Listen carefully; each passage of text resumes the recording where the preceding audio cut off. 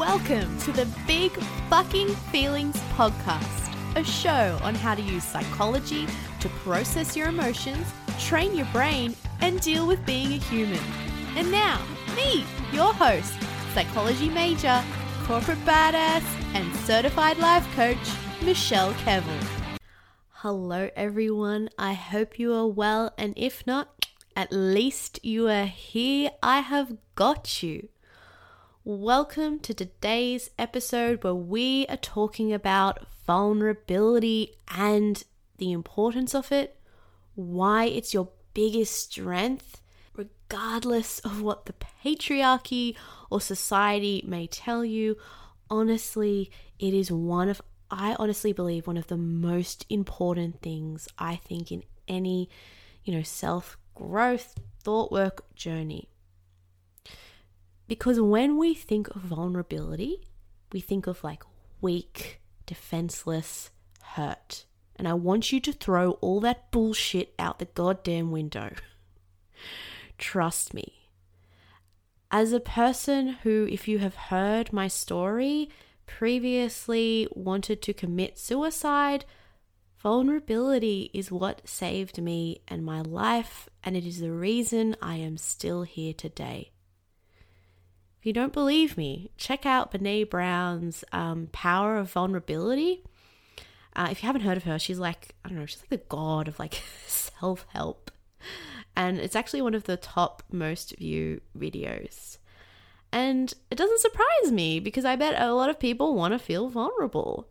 So let's really get into this guy. And I want to start with some of the societal and patriarchal bull crap that you've been hearing and absorbing and learning to believe. Because if you Google vulnerability, it's just that. It's like weakness, defenselessness, very corporate bullshit. It's this belief that if you are vulnerable, you're open to an attack or you're prey. But the complete opposite is true. With nearly everything I talk about, it's just like the opposite. Firstly, we've lived in a society where being open, traditionally and especially if you have been socialized as a man, is quite bad. You're meant to be stoic and strong and not show any emotion or show how you truly feel. And who does that fucking serve? Well, actually, it kind of serves corporations and like manufacturing, etc. Hear me out. Back when industrialism just began, I'm talking about like manufacturing, I'm talking about like the start of like electricity, where we could work longer hours, where like we don't need daylight anymore, like we can keep working. Traditional industrialism does not want to hear about how you goddamn feel. They want you to be working. They want you to be producing something and adding something. And I believe that got brought into the 20th century working world. Think of like, I'm giving an extreme example here, like the movie Wall Street, like that macho style, very extreme, the stock market, how rough and hard it was. And there were definitely like aspects of that in the corporate world and other industries. Like this very like go hard or go home, like work hard, just this very, very corporate, clinical, let's get things done, like emotions off the table. And it really wasn't until around the 80s and 90s where psychologists started to become like a bit more mainstream, and we're realizing, wait a minute, hang on a second, if we treat our workers better, we get really loyal, efficient employees. Oh wait, if people are open with us, tell us what we're going through, we, give them services such as like corporations, they have like, you can call up a psychologist and talk to them, etc. We add some goddamn humanness and create a safe space. We get better working, loyal employees. But what I believe has happened is this stoicness has passed down generationally and still embedded in some of the Western, especially corporate culture. Like I still remember back in my early days when I started in the corporate world, it wasn't very acceptable to like cry or show any emotion at work or in the workplace I was at. It was seen as weak or soft. And I did have a tendency to wear my heart on my sleeves. And I would, sometimes get a little bit emotional. And I used to think there was something wrong with me. I was being vulnerable. It was me that was the problem. Fuck that noise. If you have ever been made to feel that there is something wrong with you for wanting to literally burst into tears or have any form of softer emotion, that is the patriarchal bullshit you do not need in your life, that we have learned from society and around work and even within family, because I come from a Maltese family. And women are caring, but also are meant to be stoic. You're meant to be strong for the family. When shit hits the fan, you are the matriarch that leads the house and people look up to you. I still remember this as a kid when family troubles were occurring, specifically around health problems. It was my mum that we were looking up to for that comfort, but also that leadership.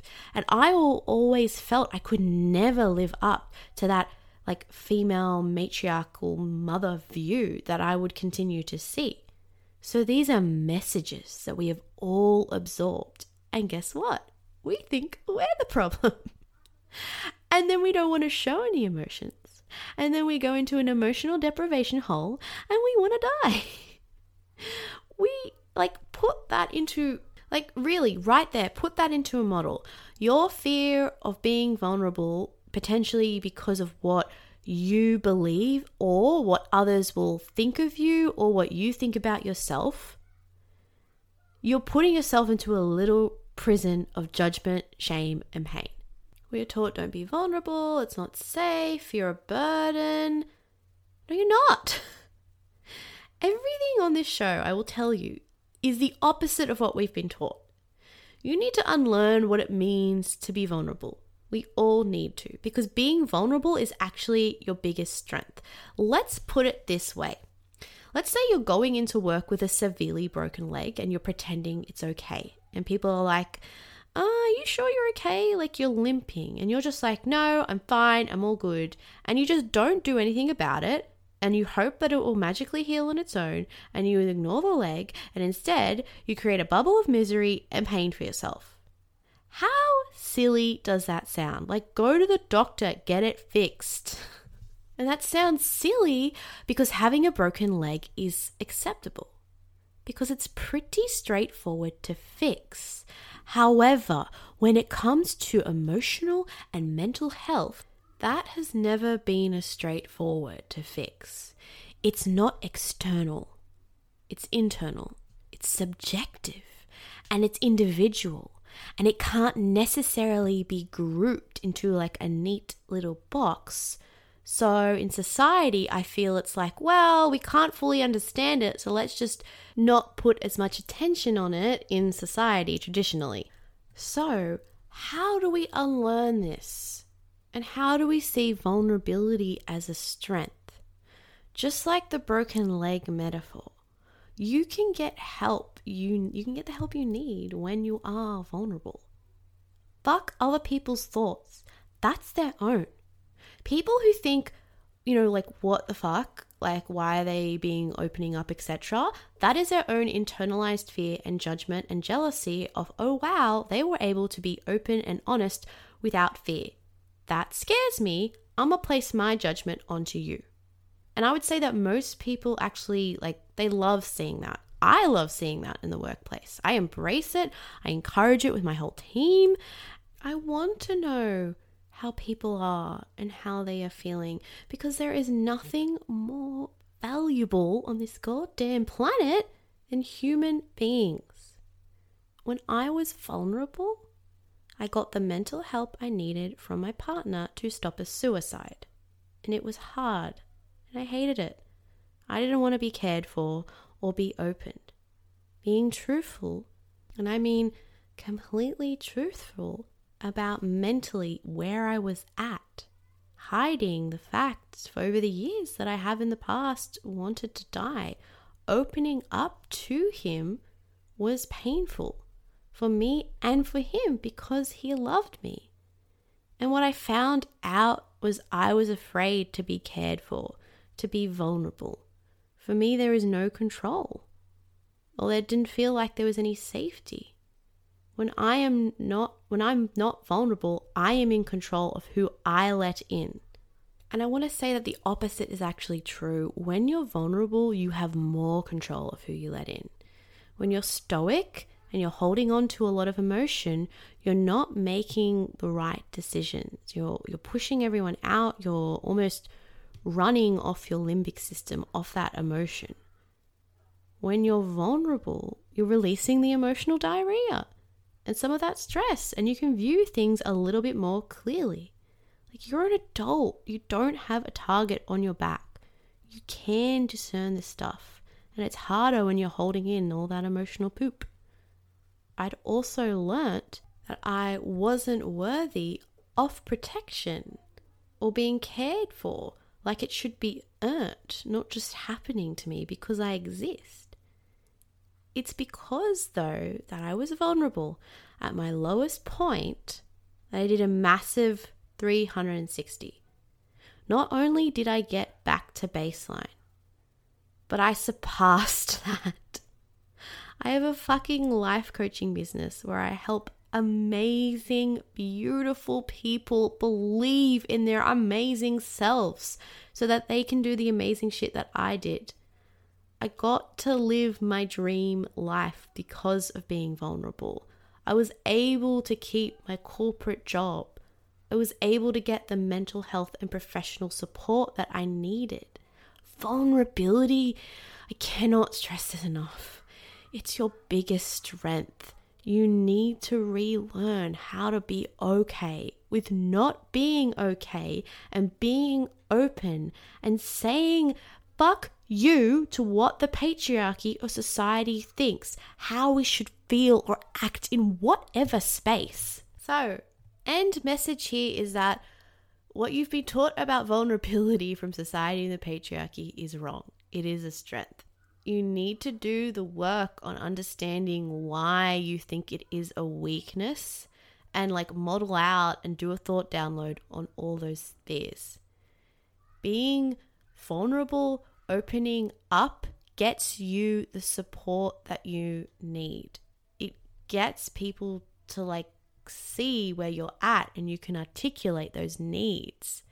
I guarantee you, I see so many clients struggle with opening up, and because I've been there, sometimes I'm sitting there oh my God, I've been where you're at. I know what you're going through, and I guarantee you, I know it's your own journey on learning to love vulnerability and open up, but I guarantee you it is so much better for yourself if you are vulnerable. And what we forget is being vulnerable is also being vulnerable with ourselves and realizing that we do need help. So if this is something you struggle with, reach out to me. I want to help you. I want to teach you the tools so that you can not only just start to feel, a little bit better, but start to live the life that you want to live. Start to really create that for yourself. To have these tools and skills by your side are so, so important and so impeccable. And I love being able to teach these skills to helping you manage your mind so that you can create this for yourself. All right, that's it for today, guys. See ya. Hey, are you feeling super overwhelmed on the weekend? You just cannot stop thinking about work and you really wish there was an off button. Well, you should sign up for my 5-day challenge. How to disconnect from work and enjoy your weekend again in a way that actually works for you, not against you. Doom scrolling on social media or binging Netflix, that's a thing of the past. I'm going to teach you a secret that I only share with my one-on-one clients that I'll be sharing for free in this challenge. Over the next 5 days, we're going to go through why you keep worrying, how to handle the top 3 most common weekend worries, and a step-by-step guide on how to get you out of anxiety and back into calm so you can truly enjoy your time off. Link is in the show notes below to sign up. We start on Wednesday, the 22nd of November. I'll see you there.